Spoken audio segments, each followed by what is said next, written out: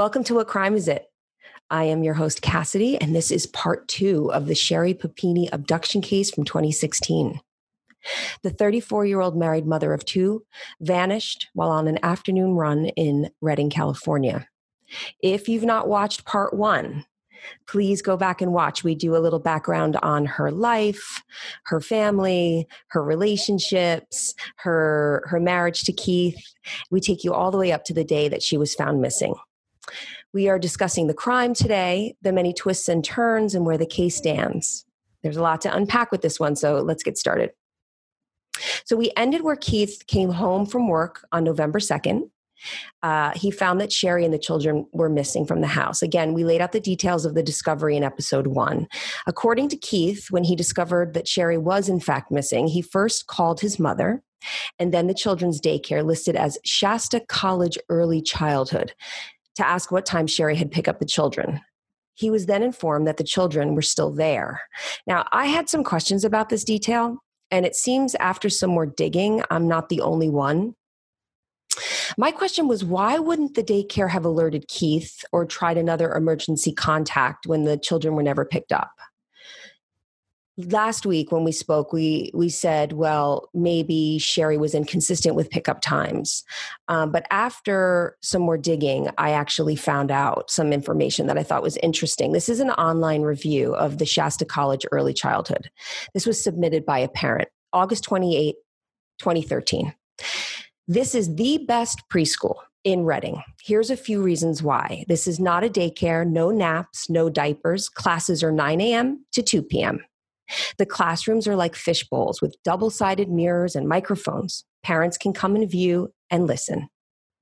Another interesting fact from the website, parents have the options to enroll their children in what they call a Head Start or an early Head Start program, which allows parents to drop their children off at 7:30 a.m. and pick them up at 2:30 p.m. So in other words, the latest pickup time is 2:30 p.m.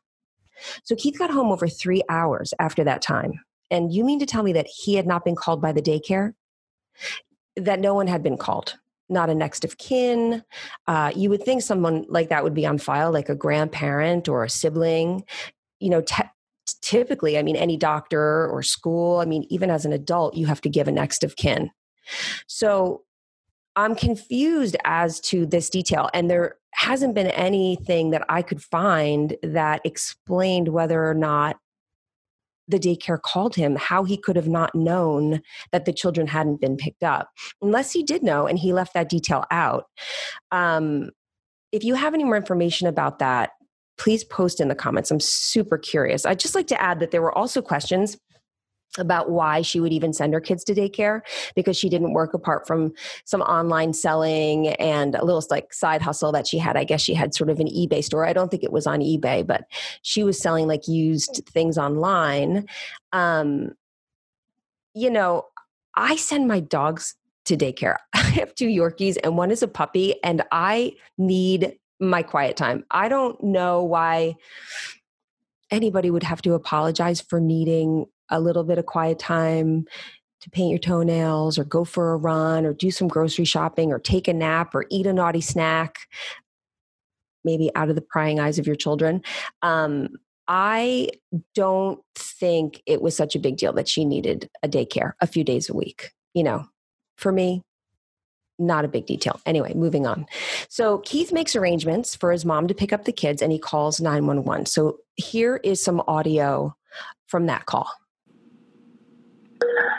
911, what is your emergency? CHP transfer. Keith is on the line. Hello, can I help you?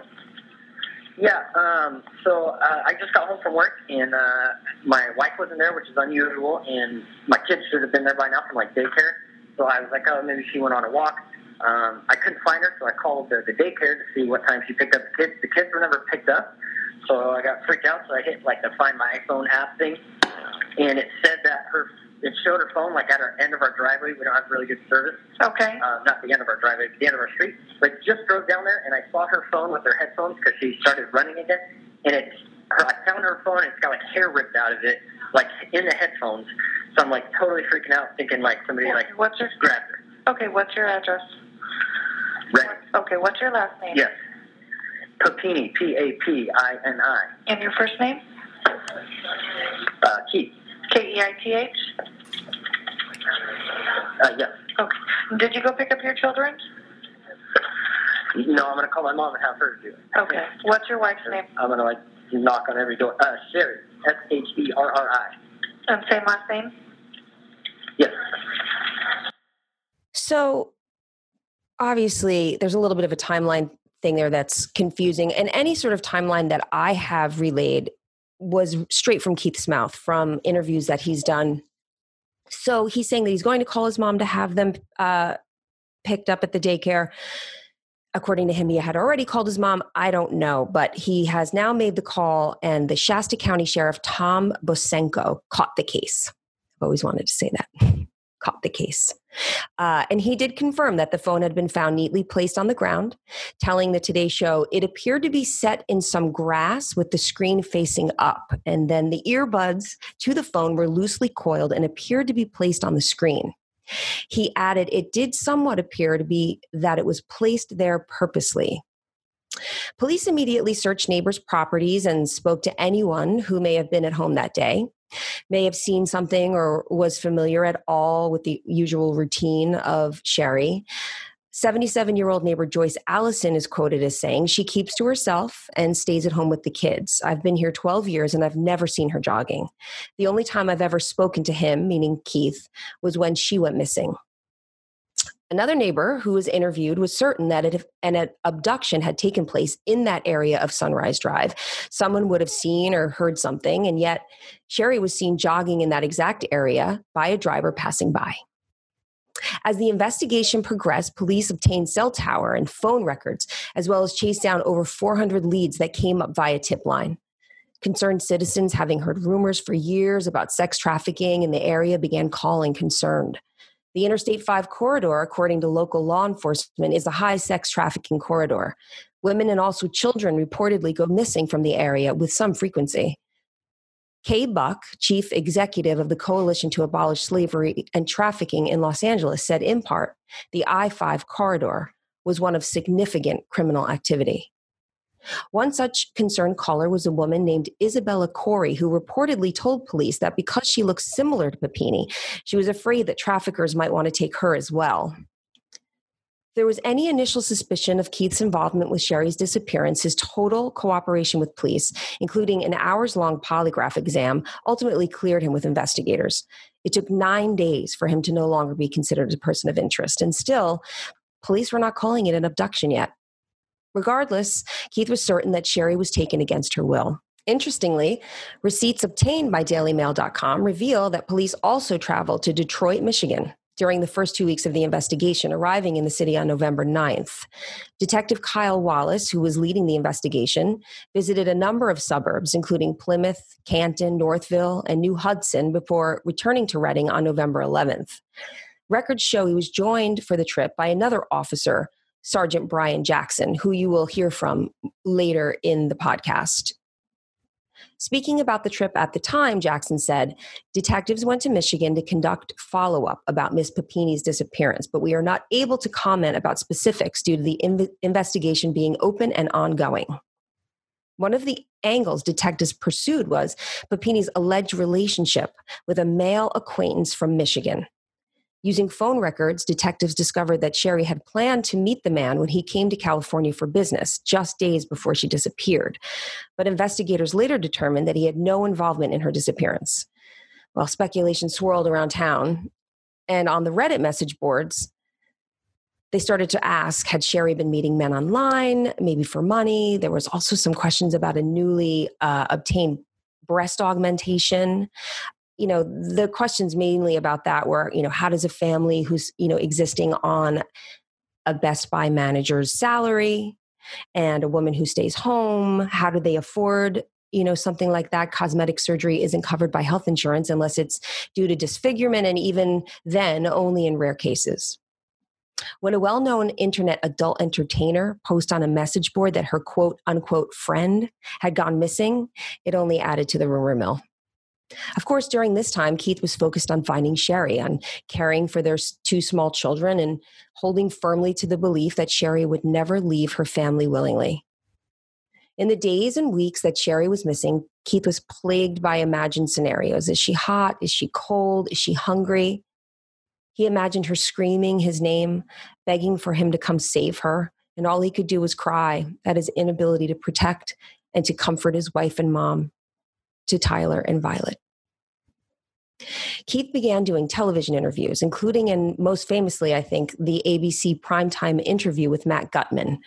Much of the quotes actually from this podcast are from Keith, and they're taken from that interview. The timeline that he lays out is verbatim from the horse's mouth. The town came out for organized searches. They hung yellow ribbons and giant posters everywhere they could. On the Matt Gutman interview, there is a clip from one of these vigils or searches of Sherry's sister and Keith's sister. Keith's sister has a hard-to-explain air of cynicism about her. When she says, "We just want Sherry to come home," or something to that effect, she does something that body language experts call an eye block. It's a form of deceptiveness.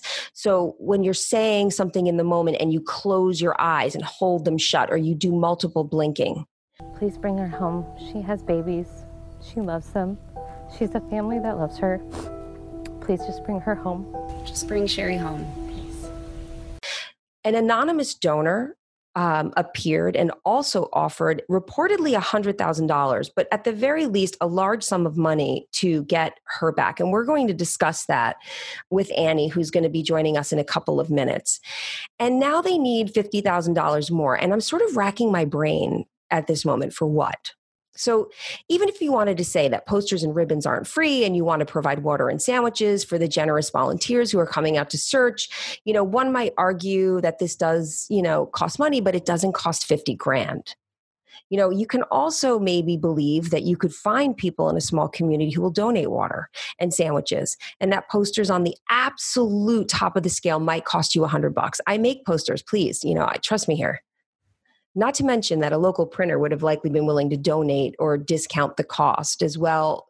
Under these circumstances, I feel like you probably could have gotten some support there. I just have a hard time figuring out the immediate cash grab. We need money, lots and lots of money. And, what if she needed a private detective might be what somebody says. I can understand that, but it wasn't a year down the road. The police had not yet shown them that they needed a private detective, right? The police were on it. They were searching. They were questioning people. They were flying to Detroit. They were on the case. If a year down the road you need a detective because you feel like the police aren't doing their job, I can understand that. But it just seemed a little early to need that much money for a detective, not to mention the fact I came to find out that a man named Bill Garcia was a private investigator, and he worked pro bono for the family during her disappearance. Sorry, fixing my shirt. But Sherry went missing for 3 days, and the solicitation for funds began, and I think it's a little strange. Is the family saying that I'm not spending a penny of my own money trying to find someone who has done this before? That was the speculation. There's an unfounded allegation that Miss Papini's in-laws made claims that she attempted to stage her own abduction in 2006. And the police reports that were filed by her parents when she was a teenager that we mentioned in the first episode, that she engaged in self-harm and attempted to blame the injuries on her parents. Within the first 10 days of Sherry's disappearance, a full media campaign had begun. A pretty Caucasian young mother vanishes while out jogging, and her fresh-faced husband's tearful plea to the public for their help, for her safe return. It was the perfect narrative, I think, for this image-driven media competing for eyeballs and imaginations. Glossy, professionally shot photos of the couple were splashed across television and national magazines, on web pages. It's like they knew somehow that they would need these high-res photos, that they'd come in handy someday. So on November 5th, Sherry's friend Lisa Jeter is contacted about an anonymous donor that I mentioned earlier. And we'll tell you a little bit more about that, who offers a large sum of money for Sherry's rescue effort. So it's at this time that two new players emerge, one whose name we know and one whose name we don't. Anne Marie Donahue is back, and she is going to pick up the story here Hi, Annie. Hi, how are you? I'm good. How are you? Good. Good. You have done a little background on a man named Cameron Gamble, a self-described international kidnap and ransom consultant, which is like super deep. I know. Yeah. Have you had some fun checking this guy out? I have. Tell me about him. Tell me. So Cameron, the character named Cameron. So Cameron David Gamble, that's his name. He's married to Jennifer Gamble. They have 5 kids, by the way. Wow. So yeah, they have 5 kids, and it looks like I would say they're probably 10 to 2, but lots of kids. Yep. Wow. So yes, so we hear about Cameron. We hear he's actually knows Lisa Jeter. So that's how they're introduced. Yes, this is like very important. So Lisa Jeter. That is important though, not to interrupt you, because everything that I've read, right? I don't know if you're right, have read this, but everything that I've read, they were introduced through a third party. That's what I thought I read, but no, that's not the case, huh? I mean, not what I've read. So first of all, there's a common denominator. Lisa Jeter is friends with Sherry. And right. So apparently, Cameron would go around and make speeches at Rotary clubs. And so she met him when he was making speeches on kidnapping, his business, Project Taken. So she met him from there, and she said, let me introduce you to the family because we're in this situation. It just looks interesting to me because there's a common denominator. So this friend, Lisa, is the one who brings him in to the scenario. Yeah. I read that in a few areas, and we'll include the list, but for sure Daily Beast, and some other areas for sure. Yeah. So at this point, was the anonymous donor? Because I know the anonymous donor was introduced to Lisa as well. Isn't that right? I mean, so what was first? What was the chicken or the egg on that? Was it the anonymous donor came through Cameron, or? Yeah, I think it was through. What I read too is that Keith is the one that had this idea of offering ransom. According to Cameron in an interview, might have been with Chris Hansen, Chris Hansen, the crime news. Cameron was like, well, Keith was the one that came up with this idea to offer ransom, even though they're not asking for it, to get her home. It just seems, if you talk to law enforcement, they're going to tell you they don't really, you be involved with law enforcement, and usually it's asked within 48 hours, right? And no one in this story has a lot of money. So then Keith supposedly had this idea, like, well, why don't we offer a ransom, like you were saying, to get her back? Like, this is going to entice somebody to bring her back. So I think it was Cameron that introduced the No Name, Monsieur No Name. Yeah, Mr. In the Shadow interview. Yeah. But the thing that's interesting too about that is, again, there's so much conflicting information, because I also read that Keith didn't want the money from the anonymous donor, that he turned it down at first. And I wonder sometimes, was that a ploy so that he didn't look like he was so quick to grab the money? Maybe. And then, they started that site for Sherry where they were the GoFundMe. So what did this guy Cameron do? What did they empower him to do at that point? So at this point, he's going off on his, he's speaking about his background as a negotiator. He has this company called Project Taken. Now, if you go on Vimeo, so there's 2 incredible videos that I found. The one that it's called Project Taken Short. It's on Vimeo. Why he would label it, I mean, I'm just being discerning here, but like a short is like what a person who's studying acting posts on Vimeo. Here's my short. So it's literally called Project Taken Short. Clearly actors. Girl gets kidnapped. She bumps into a guy. She ignores him. He kidnaps her, pay attention to me. It seems very theatrical, but this is what he's boasting that he does. And so then she's kidnapped in a basement, and then Cameron shows up like, I can help you get out of the situation.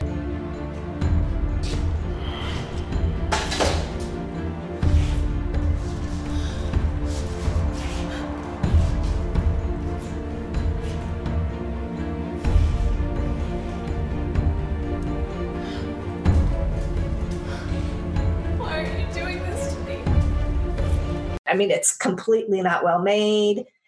It's really strange. So this is like Project Taken. So he has this company that he's had since 2006.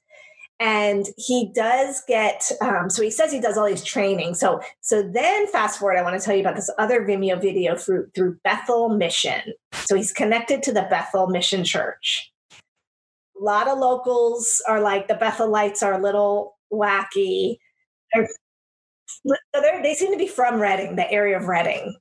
And he works with the church. They're missionaries. So he travels often. He said he was in Alabama. And then he was saying his goal was to train missionaries to, when you're in a country and you get kidnapped, he's training them to, get out of the situation. But there's just no real evidence of missionaries saying they've been trained with him. There's really hard to find anyone that's like, oh yeah, he helped save me. He claims he had like 3,000 hours of, abduction and training. And it's just, because he worked for he was in the military, wasn't he? Yeah. So I'll tell you about that. So his experience. So after 9/11. But just really quickly, I want to just on that thought, on that point.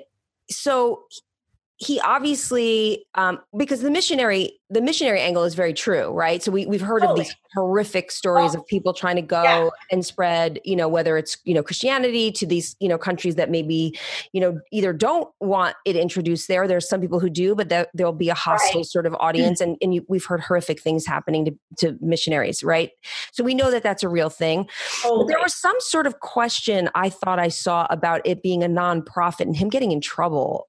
Well, so there's really no evidence that it was a 501c, and they just can't find anything on there that really happened. It takes a long time to register, and there's just between the Daily Beast, there's also this lovely lady, Erica Courtney, which I'll include her blog, but she does a lot of deep diving on this. Oh, She's great. Erica Courtney. Awesome. Thank you, Erica. We're going to, thank you, Erica. Yeah, we will definitely give you a shout, and we will link you below in the comments. For sure. It's called like A Box of Chocolates blog. How cool. Because you never know what you'll get. New Lying in its best, adult-based and unapologetic. But she really deep dives on all this stuff. Also, but the Daily Beast are like, there's really no evidence that they are a nonprofit, but he's linked to this missionary church, Bethel Mission, which is controversial because rumor has it that he's actually getting income from the church. And then when you talk to locals in Reading, a lot of them are saying the Bethelites, the leaders are fraudulent. They collect money. Just to give you a background, like there was a car fire in 2018. So they collect money through their global fund, the Bethel Church Global Fund. And they were saying some people didn't get the money. There's just been a lot of talk about this church not being. Any charges, or is this all allegations? It's kind of all allegations. People are like, really, the FBI needs to investigate this church. So far, it hasn't gone that route. The FBI were mentioned to other people that are from the area. That is something that needs to be looked into. So he's linked to this church, and he has this company, Project Taken, and he actually claims for bankruptcy. This is, again, thanks to Erica, she finds it. But they claim bankruptcy, it looks like 2012. However, you'll see this video on Vimeo in 2014. So there's just a lot of sketchy behavior, I would say. Yeah. Because he goes on TV and then does this very strange sort of demand for Sherry's return. I don't know your motive. I don't know who you are, where you're going, where you're from. I don't care. I simply care about getting Sherry back. And that will give you money, no questions asked, right? And leave her, on this particular date at this particular time. And how much money was it? Well, it was 50. It was 100, like you said. They were asking for 100, and then somehow they lowered it to 50 is what I recall. So isn't that interesting? There's all this kind of strange money stuff too, like where money goes and what happened to it. And there's all these questions. Everyone's like, where did that 50,000 go? Because she was found. Are people getting that returned? And so what was the question too about so basically he makes this, when does he actually demand her return? What was when did he do it, and how long did they have? I forget. Was it 48? So, for sure he appears on the scene November 18. That's what he appeared, and she's rescued about 4 days later, right? Right. So within that time. Yeah, within that 4 days. Meanwhile, he'd been traveling. He'd been away. and then he pops in on November 18th. It's very strange. And, he was in the military for about 3 years, but he was discharged. He was a senior airman. He went through the normal training that every airman does, but he's trying to say he's done all this other, it's called survival, evasion, resistance, escape training. Interesting. SERE training, but it's not confirmed that he actually completed that. But the training videos you'll see, and even what happens to Sherry, she gets beat up, she gets tortured. Yeah. That's kind of a part of the SERE training. This is what we're going to be talking about next. So the private donor, just as a PS to this, I know he did an interview. Yeah. But he was in the shadows. Did you know Sherry? Never heard of her before. Did you know Keith? Never heard of him either. So you just walked into this? Yeah. Why? It seemed to me that, here's a girl that, has got 2 little kids and got a husband at home crying, and I just visualized what that life was like and felt like, let's see if we can be creative here. He's really adamant that it was sex trafficking, this whole sex trafficking angle that comes up. And he goes, I just want to, of course she looks so young. And I'm like, I'm sorry, she doesn't look like she's 18. Like, everyone's debunking that theory. Right. But the other thing is that there's definitely activity in that I-5 corridor, and that there is a lot of trafficking that goes on of men, women, boys, children, which is so terrifying. It's so awful. Totally. And I mean, it's true though. It's unfortunate, like you said, like massage parlors. I mean, it's a transient area. They say people get dropped there and then they get, taken. I believe it's very tragic, but they use that angle. So I would love for you to hang out with me while we sort of go through the rest of this story and see, I'll kind of have you chime in a few places here. So right now where we're at is she's missing. And now these men have come forward. You can watch the ransom video. You can find that online there. It's all kind of readily available. So, at this point, the local paper, the Sacramento Bee, which covered this story from beginning to end, and you can get a lot of information from them. They covered quite a bit, but the big interview would come on December 2nd when Keith sat down with Matt Gutman on ABC's 2020 for a 2-part interview. And we've cited that interview quite a bit. It's tough to get a good version of that online because ABC is super, they're very tight with the way that they air their shows. You have to pay to have a subscription, et cetera, et cetera. You can find it. It's kind of a bootleg version online, but you can find, clips and you can find the full interview. By the time he had done that interview though, on December 2nd, there had been a major break in the case.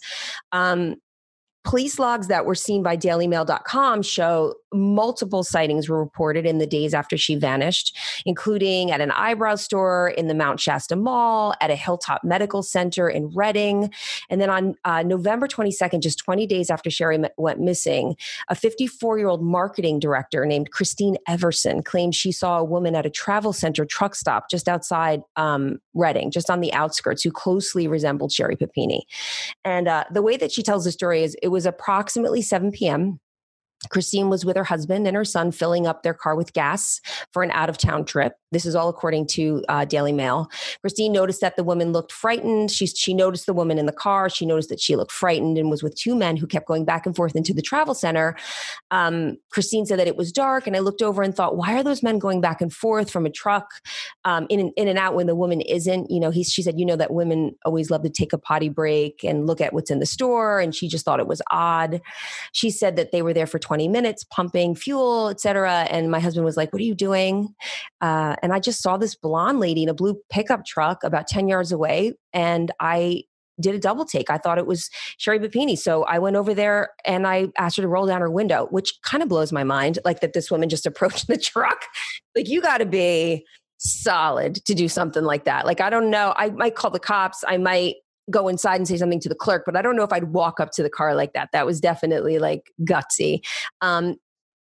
And her husband was there. And honestly, give women, like, I love that. Like, I love that she was like, her instinct was to not think about herself, but to think about how she could help this woman. And, maybe we can all take a page from her playbook. I mean, we certainly shouldn't put ourselves in danger, but I thought that was really kind of brave.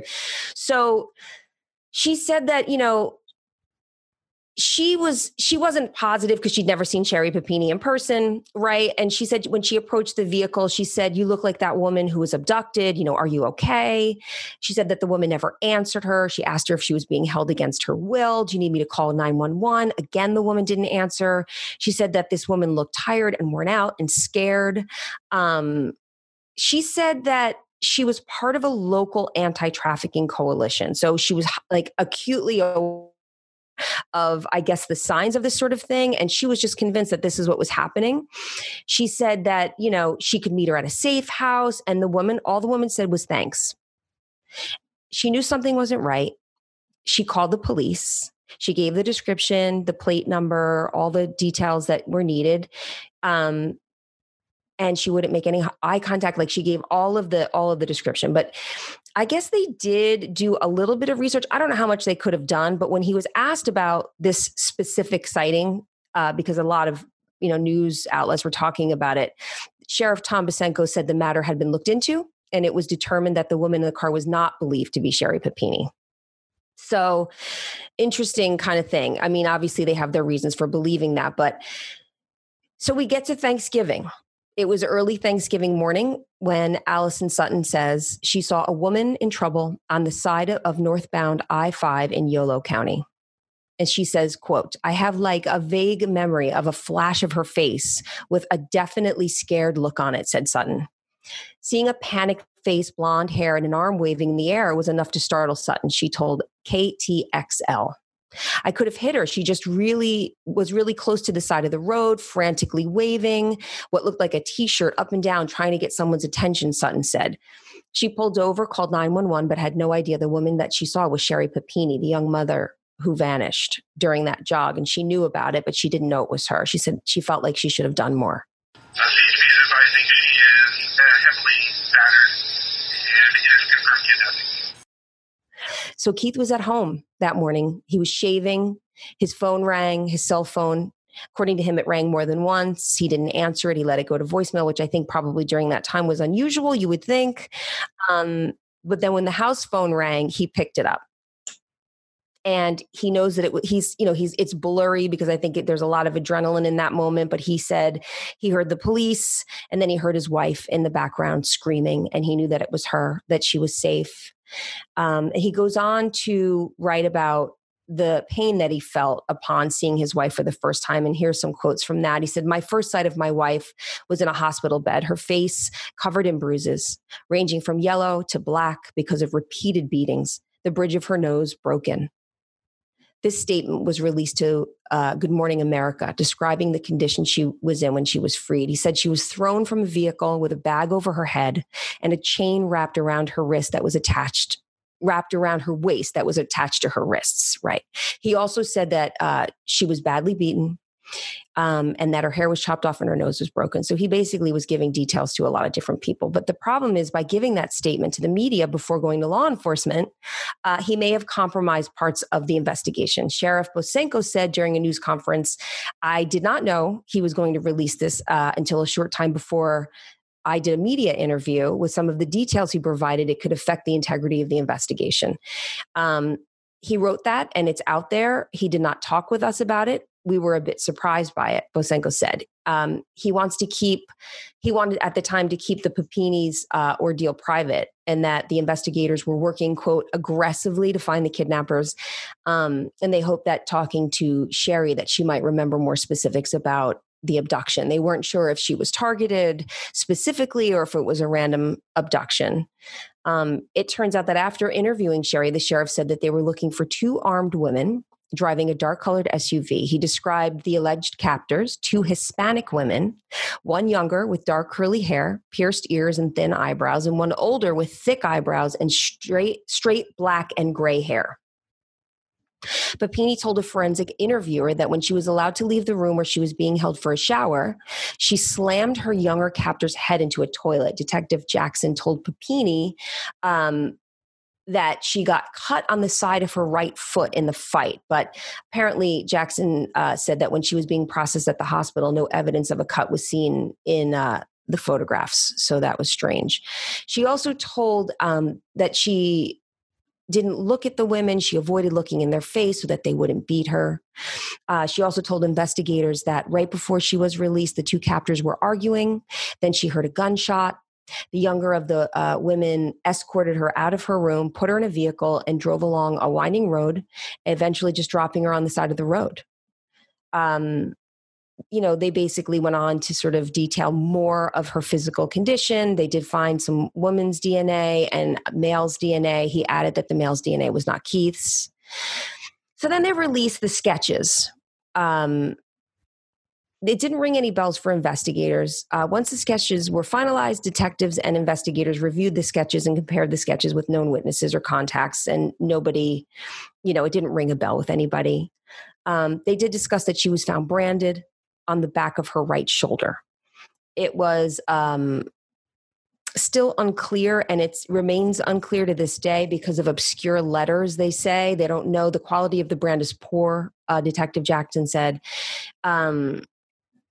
They never really did reveal. We still don't know. He said that she was wrapped in zip ties, sort of a compliance restraint, sort of a pain-induced compliance restraint is kind of how they described it.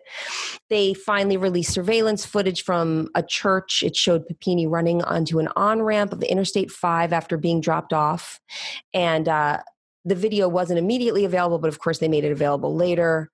She was able to walk to a nearby church, they said, but nobody was there at 4:30 a.m., obviously. And then she walked back and was able to flag down the woman that we discussed earlier. So, I remember seeing that video and I remember thinking that it just looked crazy. Like it just looked so crazy. Just this shadowy sort of figure. It's black and white. So she's all lit up in white and it's black, pitch black all around her. And she's just like, she looks completely disoriented, but it almost looks like, remember Blair Witch? It almost looks like Blair Witch. For me, it almost looked like Blair Witch. I was just like, just looks like this crazy staged that looks real. And I thought that then. I thought that even before any of the information started to come out about her. Keith goes on to, he has so much gratitude to everybody. He puts out statements saying that their well wishes are so, appreciated. And, the police start to say that, there's no, even over 600 tips, there's just literally no leads. There's nothing that even matches this case, even though there were some abductions. They don't in any way kind of, match anything else that's happened in the area. And at that point, Keith takes Sherry and the children and they go to an undisclosed location away from press and prying eyes. And there are no photographs of her. There's no, there was a report that they chopped her hair off. Apparently they cut it off to her shoulders. There were no photos that were ever released of the bruises, of the brand, of anything, which I do think could technically, because it's still an open investigation, it may not be public record, but I find it interesting that there's literally nothing. But the one thing that's interesting, Annie, is there was a lot of speculation about the composite and the description of the two females. And some pretty disturbing information about Sherry's past was brought to light. And because of this information, an allegation sort of emerges about a possible motivation that she may have had to stir up racial tensions within the community, and that perhaps her choice of naming two women of Hispanic origin as her captors was a deliberate targeting of Latinos and perhaps meant to incite some sort of violent response from the white community. And Crystal, who's not feeling well and unfortunately couldn't join us this time, she has laryngitis, poor baby, but she'll be back with us again. But she was going to take this part over, but it was a racially sort of charged blog post in 2003 under the name Sherry Graff, which is her maiden name, her parents' name. It was circulated in forums as evidence of her troubled history with Latinos. And the blog detailed an incident where Sherry's father had been called Hitler and Nazi by a group of Latino guys and gals. And I'm going to read like a little piece of this. I kind of have a few things here that I thought were sort of interesting. She says, I grew up in a small country town, Shasta Lake, California. My school was predominantly white. It was a small enough town that everybody pretty much knew each other. I was known as a really good athlete. My dad had a reputation for being my biggest fan, for standing up against Latinos. He even was kicked out of the stands for getting in fights and defending himself when the Latinos would call him a Nazi. It seems that our being of German descent was a constant irritant to them. I would get in fights too, having to stick up for myself instead of knuckling under to what the Latinos girls said and wanted. She also says here that one night she's at a homecoming game and they were saluting to her, and you can find, this online, but, I won't read the whole thing, but it just basically said that she started a fist fight with these Latino girls. Said he lunged at her, slamming her head between the bleachers and pounding her face. And this is the second time she talks about slamming somebody's head, which I think is also kind of interesting. She slammed her captor's head, and she slammed, because now she's trying to sort of disavow that this is even her, but she uses very similar language in this that she did with her report when she was found. So I found that to be very interesting. The girl, apparently the Latino girl, did not press charges, but the second part of this post, she says this, which brings me to the point of why girls should not fight. We are just too fragile. I was just going to say that. I'm like, I know. Why are you starting a fight? Like, literally, I've never started a fight. Why would you do that? I know. And it's like, but it's just so funny. It's like, we're fragile and we break easily. And I totally agree with skinheads that girls should not fight. They should stand by their men, right? And then she says this thing. She said her dad was super proud of her. She talks about a time where they showed up at the pizzeria that her parents owned, the same girls, and they beat her up, and they fractured her leg, and like all these crazy, like I think undocumented really injuries to her. But so then the last thing that I just want to read, she says, being white is being more than just being aware of my skin, but of standing behind skinheads who are always around in spirit as well, having pride for my country. Being white is my family, my roots, my way of life. It's always there. There's no denying it. It's nobility. It's strength. It will be there to lift me up when I really need my pride, when I need to keep walking. So, what's interesting? She went on to say later that, her father said it was nonsense, that she did not write that it was some jerk who posted it and it isn't true. Her husband said that it was vile and awful and that it wasn't her. But you know what? There's some similar language to the language that she used when she described what she did while she was in captivity, slamming the head, all that stuff. 2 Hispanic women. It was 2 Hispanic women that beat her up. It was 2 Hispanic women that kidnapped her. But also what I thought was sort of interesting is if somebody was going to write a really vile post, right, and attribute your name to it, would it be so narrative like that and talking about your relationship with your dad and like the pizzeria that you own and like how proud he was of you and the fact that you were a good athlete and a good student? Or would it just be like vile, like laden with like, slurs and, if somebody's going to try to like get you and somebody's going to try to like post something in your name to hurt you, like, wouldn't they go a little further than just being like, I'm proud of being what? Because it's wrong no matter what, right? So we all can agree that the post is like very, it's very strange. Yeah. But don't you think if somebody was trying to target you by posting in your name that they would have gone further? Doesn't it sound a little mild?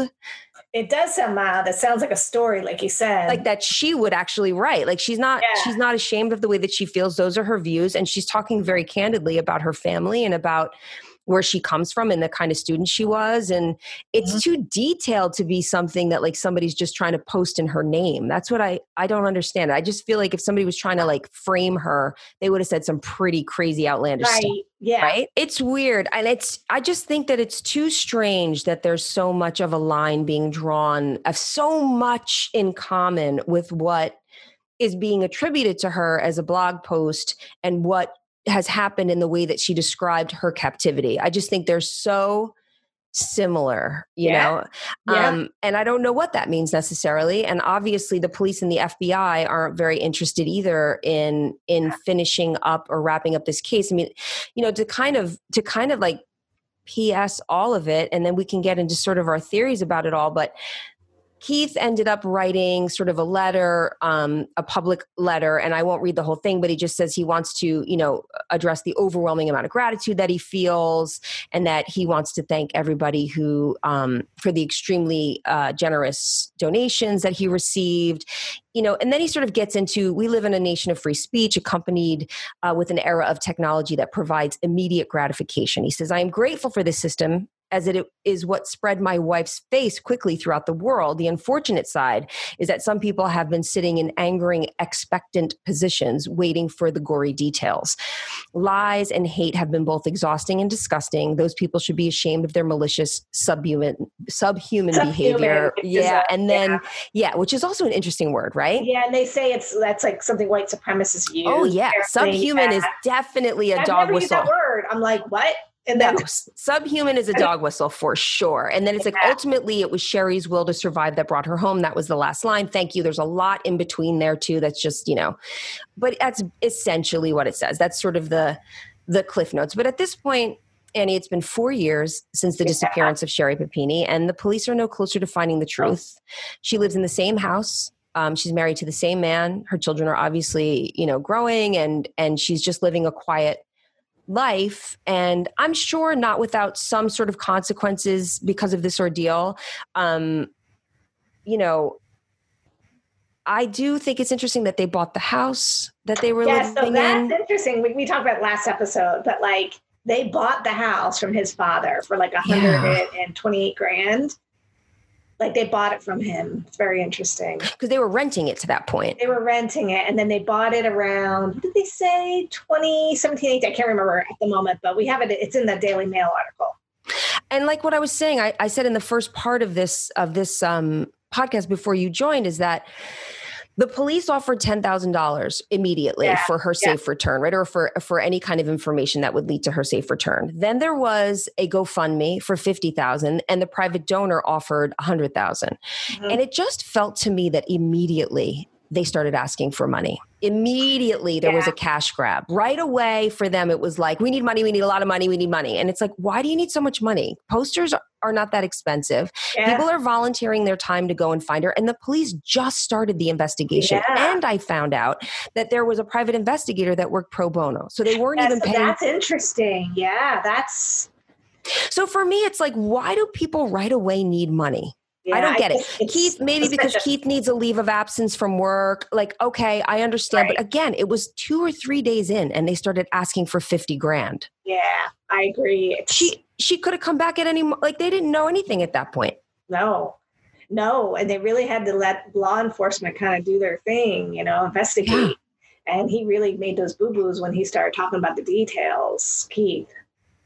Yeah, big time. But I also think that sometimes that can be a sign of nervousness, right? A sign to sort of. I think he's nervous. He's a period at the end of the sentence. Let's just like, this is what it was. Let's move on. He's freaking out. I mean, he like adores her. I mean, I think I have a theory, but I want to know it. This is where we're at. So we're going to do the final thoughts on this case before we close it out. And just so you know, the Gambles, like they're not in Reading anymore. They apparently skipped town, went to North Carolina. Like they're not associated with that church anymore. They're not. I don't even know. They're kind of went MIA.